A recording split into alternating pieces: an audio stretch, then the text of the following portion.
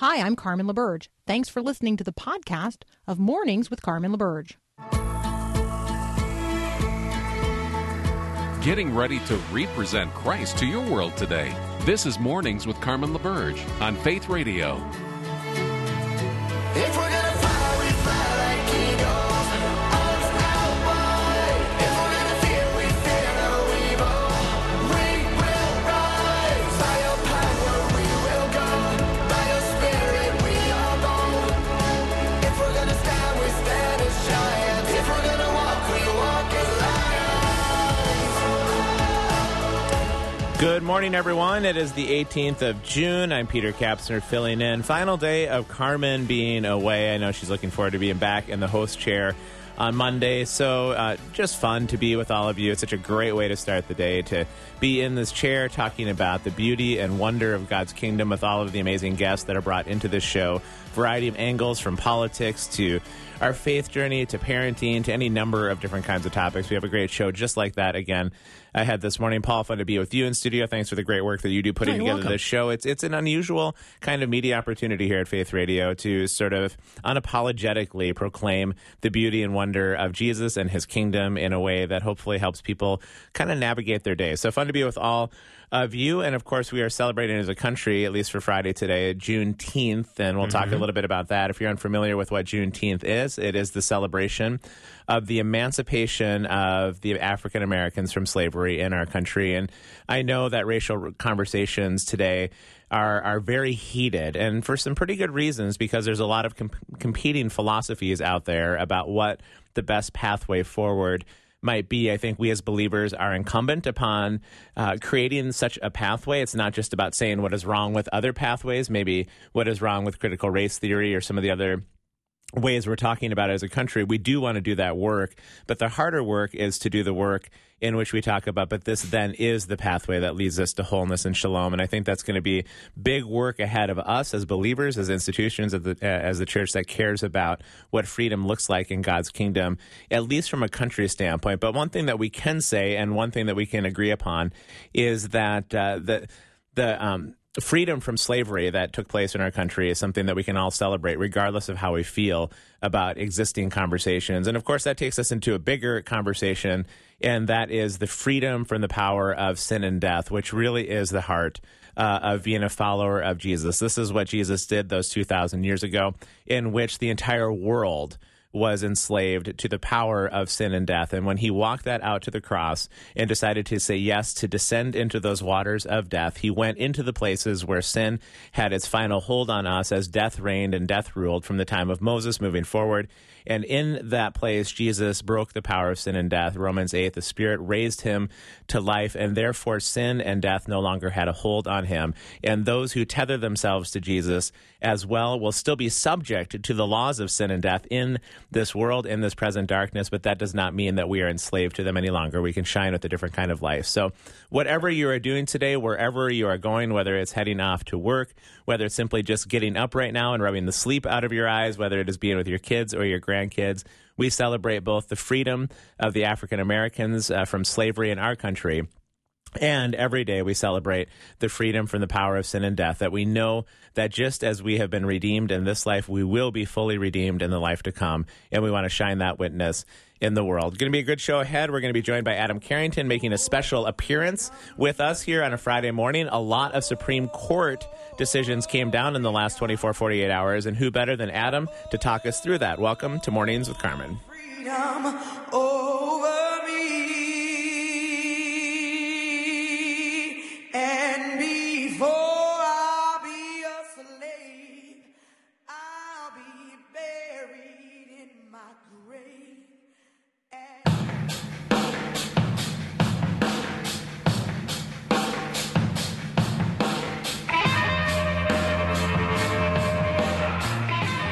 So last Monday, Adam, when we had you on the program, it was crickets. It was crickets. We were waiting for some of these pretty important Supreme Court decisions, and we had you on the program, and you do what you always do so well, which is help us think through so many of these kinds of legal decisions that are going to impact us as a nation. But it was crickets. We were still waiting for some of the decisions. And then in the last 24 to 48 hours, as the Supreme Court is wont to do, a series of rulings came down, and suddenly we were flooded, and we thought, well, we better call Adam again, even though it's Friday morning. It's not your usual time. We're very glad you're willing to come join us here this morning. Glad to come for round two that you'll have me. So, and yes, there is finally some news to not anticipate, but actually talk about. Indeed. Well, we've got Fulton versus Philadelphia, which is probably going to be the most top of the mind case for us as believers because it involves religious freedoms. Talk us through what happened here and even some of what your read is about how the court ruled on this decision. Yes, it was very surprising that it was 9-0. I think no one expected that. And the background that we've talked about this case on the show a couple times before as it was in process. This is where the Catholic charity services, the adoption services that help place children in homes, did not want to do so for same-sex couples given their religious beliefs and were in danger of losing their license or their contract with the city to provide that service they've been providing for hundreds of years, actually, to Philadelphia. And the court ruled in their favor. That's the thing to start with. They won. The Catholic services are going to be able to continue doing adoption services in Philadelphia according to their beliefs. The underlying question, though, was how big of a thing would it be for religious liberty? And the court went smaller as far as where what it could have done. It basically said that the Catholic charity services, since other secular groups were getting exemptions, or at least were allowed for the possibility of getting exemptions to the rules that one must not discriminate on the basis of sexual orientation if you're contracting with the city, then that this charity needs it. But the bigger question was, we sort of have two debates about what it means to protect religious liberty under the Free Exercise Clause. The one in place right now basically says you can't discriminate against religion, but if you're treating religion like everyone else, then it's fine. So one example would be you could ban wine consumption on Sundays if it bans everybody. What you can't do is ban wine consumption if it's in the middle of a religious service. And that provides protection, but a lot of people have said that's not really what the First Amendment says. The First Amendment says you can't have your free exercise of religion burdened, and sometimes a law that affects everyone the same way superficially actually specially burdens and keeps people from religious observance, like the wine ban on everyone. And the court, what was strange was about 5 members of the court seemed to say, yeah, we actually think that broader protection of free exercise is right. We don't think this case was the right point to do it. I'm not sure. I'm not entirely sure why, given some of the circumstances, but what they did was give a minor victory for religious liberty and teased that if this lineup stays in place for a little longer, that they might even go to that bigger route. Well, I think that's worth noting because in such a politicization of the Supreme Court that we've been seeing with language like court packing and the idea that the court members are just ideologues that follow certain ideas and they're always going to be divided. They really did seem to send a message that, hey, look, there might have been some nuances that we could disagree and agree, and this could have even gone 7-2 or 6-3 or 5-4, whatever it is, but we're sending a message about something bigger by choosing certain nuances to focus on and thus giving us a unanimous ruling. Yes, and I was very surprised that especially Justice Sotomayor joined. She's right. Not generally joined these kind of cases. Breyer and Kagan, the other two ones you didn't think would join, were a little less of a surprise. They've been willing to go with other narrower religious liberty cases. Those who are big into the court may remember the Cross case out of Maryland just a couple years ago about whether you could have a giant cross on government-run cemetery, and Breyer and Kagan were willing to go there with a pretty narrow ruling in favor of being pro-religion. But the fact that Sotomayor joined was very interesting, and I got to admit, I'm not quite sure why, given her past precedent. But a 9-0 ruling for religious liberty, I think it does signal that there is a strong majority, and at times even a unanimous, for religious liberty claims. I know a lot of people in the audience, I'm sure, feel very under attack or under siege with regard to religious liberty. Right now, honestly, the court seems to be one of the friendlier places in the public sphere to these religious liberty claims. Yeah, let's follow up on that for a second, too, Adam. I'm glad you brought that up, is that there's probably a lot of us listening and a lot of us being a part of this that do feel some angst about the fact that Christianity seems to be under attack in so many different ways. But is it possible that this isn't actually going to continue to be a worse attack, that maybe the pendulum is going to swing back towards a little bit of a moderate view? And I think about countries like Scotland, in which I've lived, France, in which I've traveled, other places in Europe. And it's sort of a non-fussed culture at that point. There is sort of this live and let live where people, if you want to practice your Christianity, go ahead. We don't necessarily subscribe to it, but if you want to practice it, we're not going to be fussed about this whole thing insofar as we've been so fussed as a country and there has been this attack. Is it possible that the pendulum's going to swing back and then the church really might have an opportunity to sort of reconstitute itself and think, what does it mean to truly shine light in a culture in the midst of competing ideas? We think our idea is best, but not try to always exercise social power with it.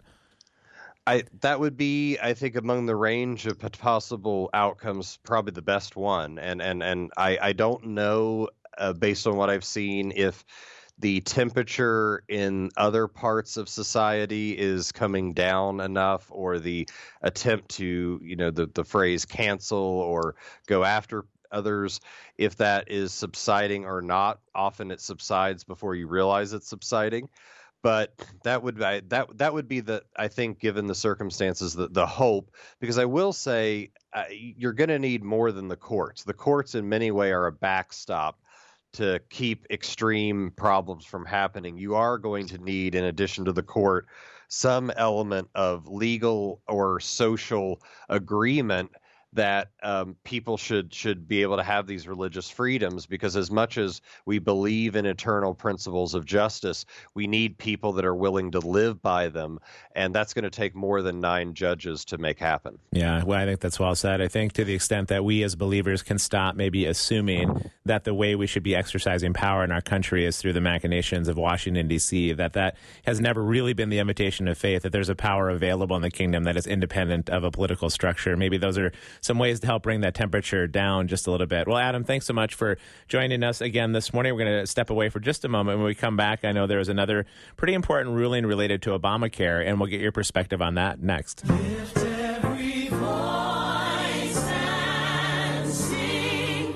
till earth and heaven ring. Well, that will wake up the soul this morning. I love that choice of music here, Paul, as we're celebrating Juneteenth and the freedom of African Americans from slavery in our country, and it points to the bigger freedom of the kingdom as well. And we're joined by Adam Carrington. Adam, before the break, we were chatting a little bit about some of the possible outcomes moving forward, just socially speaking. Clearly, there is a legal ruling on this Fulton versus Philly case that will have implications for religious freedom. But I appreciated a point that you made as we circle back for just a minute when we were chatting about through the break, is that I gave a hopeful case that maybe we will start moving towards more of a non-fussed culture, meaning that, you know what, go ahead and have the freedom to express your religion in these ways. We respect that. We might be different than that. And in that case, Christianity really has an opportunity to shine in some different ways, because it is the best of all ideas. It's the only really true idea, and it's going to win the day.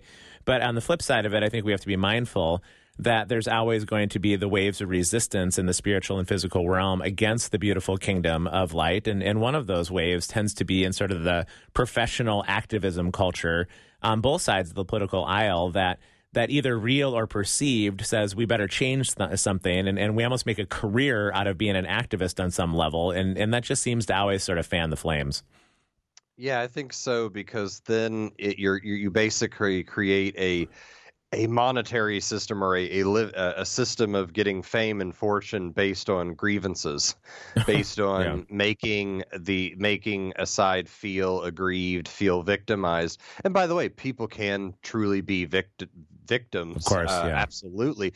That's the doctrine of sin. But I do think that operating in a way that understands that this kingdom isn't all there is there, and that God is on the throne and sovereign, and that we can therefore hold our politics not hold it loosely, but not entirely gone. Can be a bit freeing, and something that can also free us to live in our own communities while still participating in the broader process in a way that I think can help build the kingdom in a very important way. Yeah, I think that's very well said. Well, we've got a couple other rulings that we could talk about here. One of them being related to Obamacare. Again, we didn't see a unanimous ruling on this one, but we saw a pretty weighted to one side ruling. And this is not the first time some part of Obamacare has come before the court. So take us into this specific situation and what you see and what you read of this is. Yes, this was whether the fact that so if we go back to 2012 and the Obamacare ruling, the original big one. The ruling was that the individual mandate requiring purchase of health insurance was allowable because it was a tax, not a regulation, and that the taxing power was broader as far as what the federal government could do. And the idea was in 2017, when they didn't quite have the votes to repeal Obamacare entirely, Congress and the president lowered the mandate to $0, so that the penalty still in a way existed, but there was no penalty in reality because it was $0. So then states and others sued and said, well, if there's no real penalty, then it's no longer a tax, and therefore all the other regulations of Obamacare are unconstitutional. And what's interesting about this case is they actually never got to that question. And here's why. This is where I'll try not to be too boringly technical on legal things. But courts have to decide two questions. Before they can decide who should win, they always have to decide, is this a case that we're actually allowed to hear? They have to decide whether they can hear it first. And in this instance, by a 7-2 vote, they said we're not allowed to hear it. And it's from something that people will probably know from some of the election lawsuit, the big election lawsuit last December and January. It was that the litigants hadn't shown, the people suing hadn't shown that they had been injured or that they were at risk of being injured by there being a $0 mandate. And so that was what they decided on. In some ways, I think it was a punt. I think it was, to some degree, they didn't want to really get to the other issue. But I do think that it's interesting that you even got people like Justice Thomas to agree to that reasoning. So in some ways, we don't really know what they thought about the substantive issue because they didn't think the people that sued had a right to be there. And that, by the way, tries to keep from there being frivolous lawsuits about anything. But whether that was done right here, I think, is a closer call. Well, Adam, while we have you here, we have a couple minutes left. Let's change the topic away from the Supreme Court and some of the decisions there and into what you've been seeing with our President Joe Biden and some increasing tension within Catholicism, and especially the leadership within Catholicism in terms of competing views of abortion. Clearly, the Catholic Church is very vocal about the right to life and about that abortion is inconsistent with the kingdom, and yet Biden would politically maybe advocate for something different. So what's your read on what's going here and on here, and what do you see sort of in the next year ahead in the situation? Yes, and it's been going on for a while in some form with himself and other more liberal Democratic or progressive politicians that are also Roman Catholic. And I think there's certainly some ecclesiology issues that I really am not in a position to touch on with Catholicism and its what its dictates and faith are. But it does, I think, bring up a question broader for the church, which is, on one hand, we shouldn't want to be lustful for political power. At the same time, the doctrine of Christianity does say that there's a moral law that is on the hearts of all people that says you shall not murder. And to what degree can churches say you know what, that matters, and we should be a kind of prophetic witness in some ways to that problem, and what can we actually do about it as far as those members in our midst that are trying that don't agree. And I think that is a thorny question that the church hasn't been in a spot that they've had to deal with in this kind of way since really before Christianity became a kind of established religion, you know, with Constantine.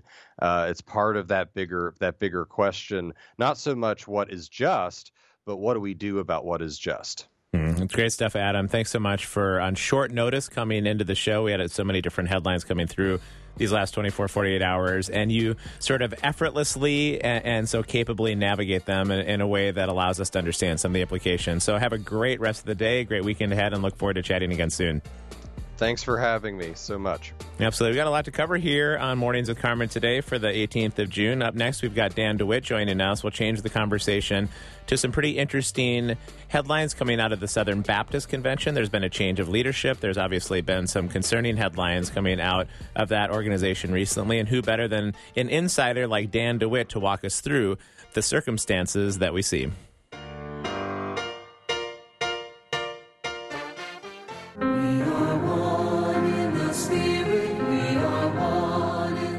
Well, one last note perhaps on some of these Supreme Court decisions, and especially the one that is going to likely to impact us the most, or at least be most top of the mind for us as believers, and that is the win for religious freedom in the case of Fulton versus Philadelphia. Pastor Franklin Graham says that the ruling of the Supreme Court in favor of a Catholic adoption agency is a major win for religious freedom. Again, the Catholic adoption agency holds to male and female marriage only, and the adoption organization wanted to exclude them from the ability to adopt children because of what they saw as a very restrictive religious belief. And the court came around and said, no, look, this Catholic organization does not need to change its historic stance on marriage to have access to adoption. And so this really is a precedent-setting moment in our country in a lot of ways. I don't think it's going to change some of the angst and some of the outrage that some sides have about this conversation, but it's nice to see a precedent come down that does protect religious freedoms and specifically protects marriage as understood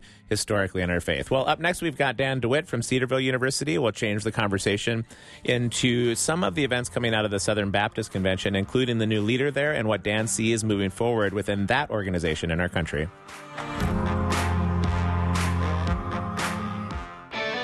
Do you sometimes find yourself hesitating to tell your teen the truth? Hi, I'm Mark Gregston with Parenting Today's Teens. A father once asked a counselor what to tell his two daughters after their mother abandoned their family. The counselor immediately replied, "Tell them the truth, protect their mother's reputation as much as possible, but make sure to tell them what happened and do it immediately. Your children will appreciate and remember your honesty." That counselor gave some good advice. Teens always want to know the truth regardless of how much it hurts, and the quickest way to lose their respect is by hiding the raw truth. So make a habit of telling the truth, the whole truth, and nothing but the truth. In the long run, your teen will thank you for it. Looking for more parenting wisdom? Go online to parentingtodaysteens.org or search for Parenting Today's Teens in your favorite app store. Say you want a revolution, well, you know, we all want to change the world. 23 minutes before the top of the hour here on the 18th of June, and delighted to be joined by Dr. Dan DeWitt, regular friend of the program, coming in to talk about some of the social Christian headlines. He is the director for the Center of Biblical Apologetics and Public Christianity at Cedarville University, does some work in applied theology, all sorts of fancy titles. Dan, I think it just means that you're pretty smart at the end of the day, right? I don't know. That's debatable. Well, I'm glad you're here. There's some top-of-the-mind things coming out of the largest religious, at least evangelical organization in our country, the Southern Baptist Convention. We've touched on it a few different times in these last 2 weeks after the revelations of theologian Russell Moore about some of the corruption and abuse, at least in his mind and from his perspective, that was happening behind the scenes of this organization. We've also then seen a significant passing of the baton in leadership. And so maybe first of all, just remind our listeners what the Southern Baptist Convention is, as well as some of the troubling accusations that came from these last couple of weeks, and then we'll keep going from there. Yeah, so if people are reading stories about the Southern Baptist Convention, you're likely to see the letters SBC, and so which stands for, of course, Southern Baptist Convention. The Southern in Southern Baptist Convention stems from the fact that the denomination was founded in 1845, and it was founded by Baptists who were against the abolition of slavery. And so on a day like today, it's important to remember that sadly that this denomination has a really regrettable past, as a lot of denominations do, and the denomination has owned up to that and faced that and repented of that, but that is part of the story. Today, the Southern Baptist Convention is the largest Protestant denomination in the United States. The only religious group larger in America than the Southern Baptist Convention is the Catholic Church. And so that's a bit of the background. The Southern Baptist Convention has 6 seminaries, the first of which was Southern Seminary, founded in 1859, right before the Civil War, founded the same year Charles Darwin published his Origin of Species. And so it's an old denomination. It's got a bright future, but it's got some turbulent waters. It just came out of a convention which it narrowly elected a new president. Yeah, in terms of the turbulent waters that have to be navigated, what is your read on who was elected president and who was the alternative option? What do you see in terms of the implications of this? Because what happens behind the scenes in organizations this large eventually trickles into the way we think about the world as believers. These are some of the thought leaders that write the books, write the papers, go to symposiums, teach classes. That it's usually about a 10 to 20 year gap oftentimes when new ideas finally hit popular culture. But this is the origination of them, typically speaking. So what do we see in this? Yeah, so the Southern Baptist Convention has a pronounced influence within broader evangelicalism, not just in America, but around the world. And so I love the Southern Baptist Convention in terms of I was drawn towards the convention when I went to seminary, to Southern Seminary, ended up teaching at the seminary. I ran public relations and the creative services for Southern for a few years and then became a dean under Dr. Moeller at Southern. So I love the Southern Baptist Convention. I'm a member of a Southern Baptist church. So I speak as someone who loves this movement, but also someone who's aware of kind of where the challenges have been in the past and in the present time. Really, the election, there were more than 2 candidates, of course, but I think there were a total of 4. But there were really only 3 who got a sizable number of votes, and that was Dr. Moeller, president of Southern Seminary, Mike Stone, who represented what many would say the far right extreme of the Southern Baptist Convention, and then you have Ed Litton, who media has kind of increasingly called him a moderate.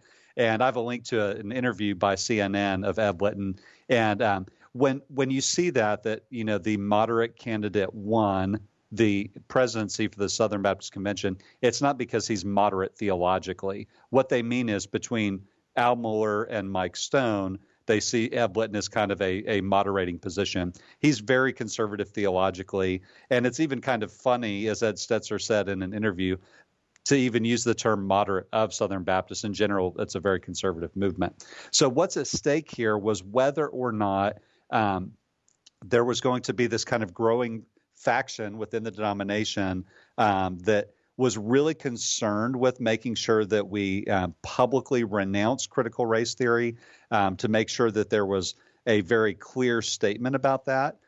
Some people within the denomination felt like that was a pull from the extreme right. Or whether we're going to be a denomination that would say we care about racial reconciliation, even if people think that using that language sounds too close to CRT. We care about it because it's a biblical issue. And that was one of the big things that was at stake in this denomination. Dealt with tone and also dealt with trajectory. Are we going to be the kind of denomination that's only known for what we're against, or are we going to be known for what we're for? And I think Ed Litton represents that category of we want to be known for what we're for. I think that's such an important point, Dan, and I know that Litton is somebody who has worked in the area of racial reconciliation in the past, and what you just said, I don't think we can emphasize enough within the current heat of the moment, is that in being against critical race theory, what we're talking about here, if somebody is against that, is some of the philosophical propositions within it, the way to understand one another as human beings, just the entire theory itself. So to be against CRT, is maybe one position to have, but it's much more important that if you're against something that you can then say what you are for, and to say from a biblical mindset to replace something that maybe not be helpful with something that actually is helpful. It's not enough to just sit back and fold our arms and say, well, critical race theory is from the devil, and then just leave it at that. There has to be a way forward, because shalom between people, peace between people, reconciliation between people is what matters. And it seems like Litton could maybe have a different pathway forward to replace it, not just sit back and yell at it. Absolutely. And I want to add one more word about, I talked about kind of two groups, Mike Stone representing one and Ed Litton representing the other. But you have to know, on the floor of the Southern Baptist Convention, just because someone voted for Ed Litton or someone voted for Mike Stone, that doesn't necessarily mean that they're either a part of a far right group or a part of some moderate group or something like that. People have different reasons for voting for the candidate they voted for. Some people have access to a certain amount of information, others don't. And so at the end of the day, I think Southern Baptists have to move forward, not demonizing the opposition, but recognizing whomever you voted for, that we're now united in terms of we care about the authority of Scripture first and foremost. And because of that, the Bible tells us to be reconciled to God and to our brothers and sisters, to fight for justice, even as we preach the gospel. And I think Ed Litton is just a great leader to lead the convention in a unified way of pursuing to continue to pursue the Great Commission. I love it. Well, looking forward to see what comes out of his leadership in the months and in the years ahead. Dan, let's step away for just a second. When we come back, we'll change the topic to a pretty important Catholic Bishops' Conference and some of what's going to come out of that conference related to the Catholic Church, as well as a pretty interesting marriage between new atheists and the far right. This is Dan DeWitt down here with Mornings with Carmen. Oh, I got over. How did I make it over? Welcome back to the show. Chatting with Dan DeWitt this morning. Some of the headlines coming out of the Southern Baptist Convention. We'll change the topic now, but before we do, Dan, I know it's summertime. You work in an academic institution. That doesn't mean you're entirely off. You have some pretty interesting projects that you're working on. Yeah, I'm really excited about the Lord's given me an opportunity to write some children's books of recent, and it's been so much fun. And so I'm working on a children's book now, a new one for B&H Kids, which is the publishing house for Lifeway Christian Resources. And this will be a part of a series that's about historical Christian figures. And I was asked to do a children's storyboard book about C.S. Lewis. And I've never seen something like that before. I'm so excited to do it. And so I'll be working on that this summer. And then also I'm working on finalizing a contract with New Growth Press for a book called Sketchy Views About God. And so it'll be a book that I illustrate, and it'll have sketches in it, and it will be kind of introducing readers to theology and how to have proper views of God. Oh, I love that. So Dan, if you were to correct me this morning on a sketchy view of God that I might have, how would you draw that up? Yeah. Well, I like to illustrate for my students. I have a little graphic I drew a long time ago, and it has a little drawing of of the Bible, and it has a little cloud in the middle, which represents God. That's a biblical image of God in the Old Testament, a cloud. And then on the other side, I have a stick figure of a person. And a way to have a sketchy view of God is to, instead of starting with the Bible to understand who God is, we start with our lived experience. And if we do that, we'll come up with a assumption about God must be like this based on how I want God to be or how things feel. And then we'll go to the Bible and try and make the Bible fit that. That's the easiest way to get sketchy views of God. And we do that all the time, where we're retrofitting Scripture to fit our experience. If we want to have the right view of God, we have to start with the Bible and let it challenge our assumptions. Gee, Dan, that doesn't sound relevant at all to how we often view God. Well, I would love to have a conversation with you about that very book, especially as it's coming out. And so interesting to do a storyboard book of C.S. Lewis. And you're talking that might be a series of historical Christian figures at the end of the day? That's right. They have a few other Christian figures to get started with. And so hopefully if it gets traction, there will be more to come. But, I've seen the paperback editions for younger readers of C.S. Lewis, and it's normally kind of boring art on the front and then just text.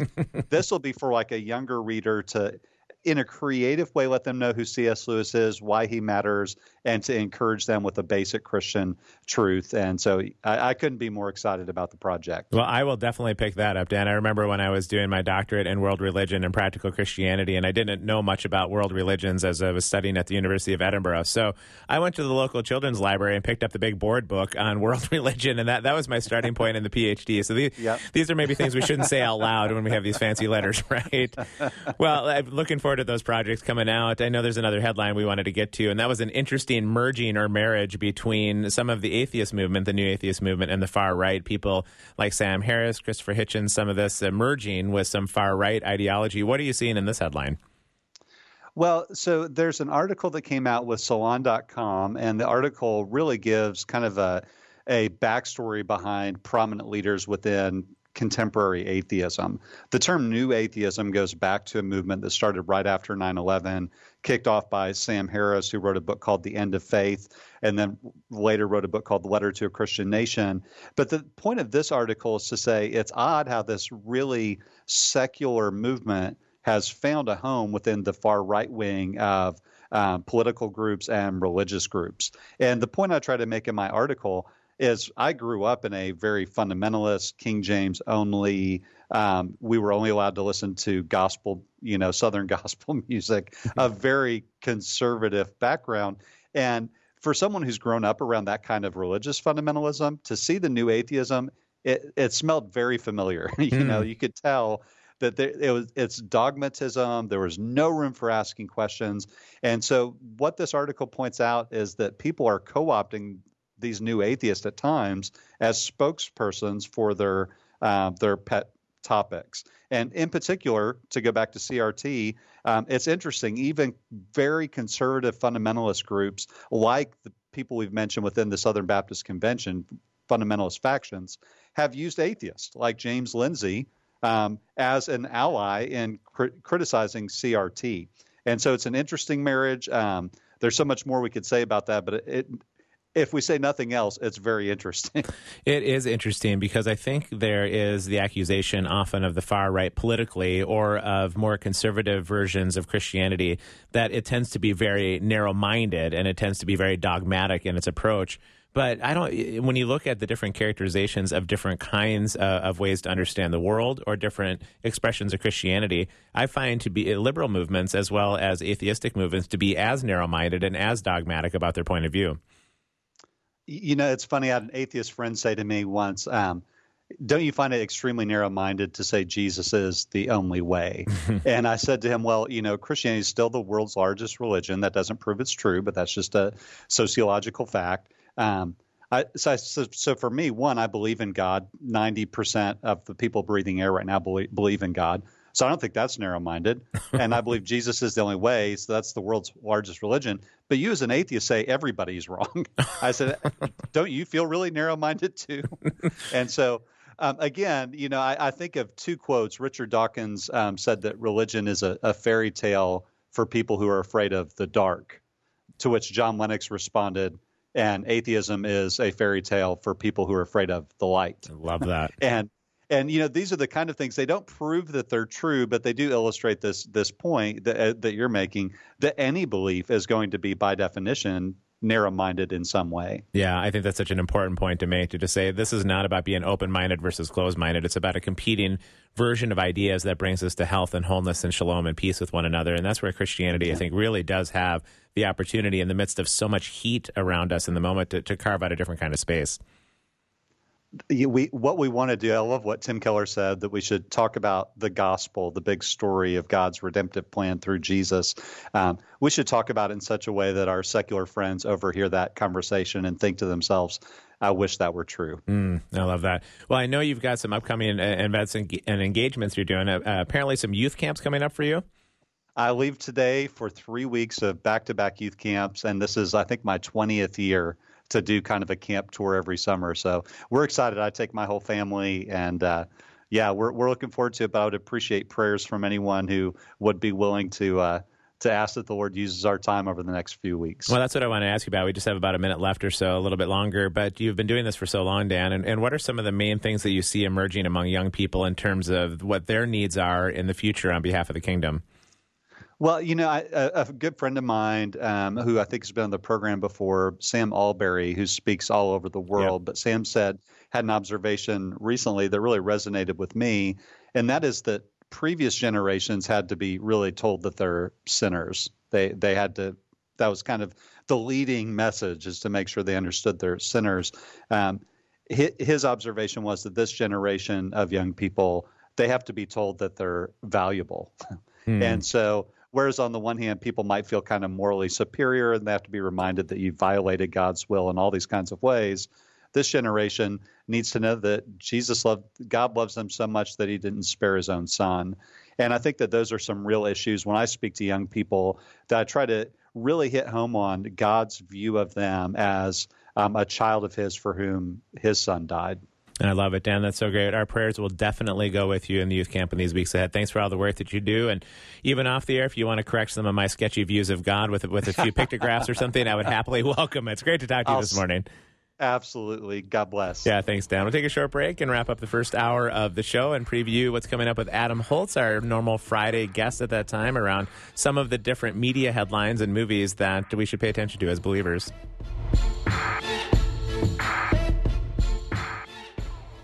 We shall not be moved. We shall not.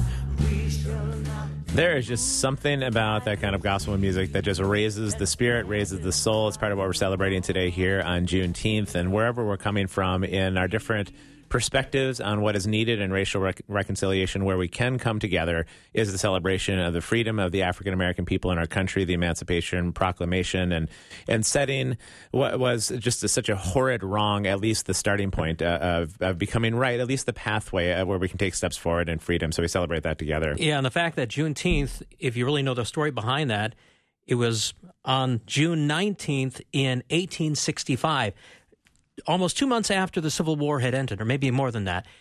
And finally, some slaves in Galveston had learned, the last pocket of those who were being enslaved, finally learning, hey, you've been free for a while. It just gives me chills. The Emancipation Proclamation was 2 years prior or so, and it's like, you're free. Yeah. So I just to crawl into the mindset of what that must felt like, what must it have felt like for somebody who was waking up each day and greeting the specter of slavery, greeting the specter of somebody having control of their lives, that their life was not their own, in order to carve out a way forward, and suddenly to wake up one day and see, I am free. And of course, that points to the greater freedom of God's beautiful kingdom, in which we had the same kind of reality. We're confronted with the realities and the powers of sin and death that we could wake up to each day, and we are enslaved to and have no capability of overcoming. There was the Savior that came and said, here's the deal. I will set you free from the power of sin and death through my sacrifice, through my love, through my willingness to condescend out of my divinity and into your humanity, becoming subject to death and walking it on the cross. He descended into that grave and defeated the powers of sin and hell and death once for all. All authority has been given to him on heaven and on earth. And as believers, we celebrate that freedom in as many forms today as we walk out the beautiful light of the kingdom. Up next, we've got Adam Holtz joining us at the first part of Hour 2 here on Mornings Without Carmen. Thanks for listening to this podcast of Mornings with Carmen LaBerge from Faith Radio. If you haven't, you can subscribe to automatically receive the podcast through iTunes or the Google Play Music app. That way, you never miss an episode. It's also available anytime at myfaithradio.com.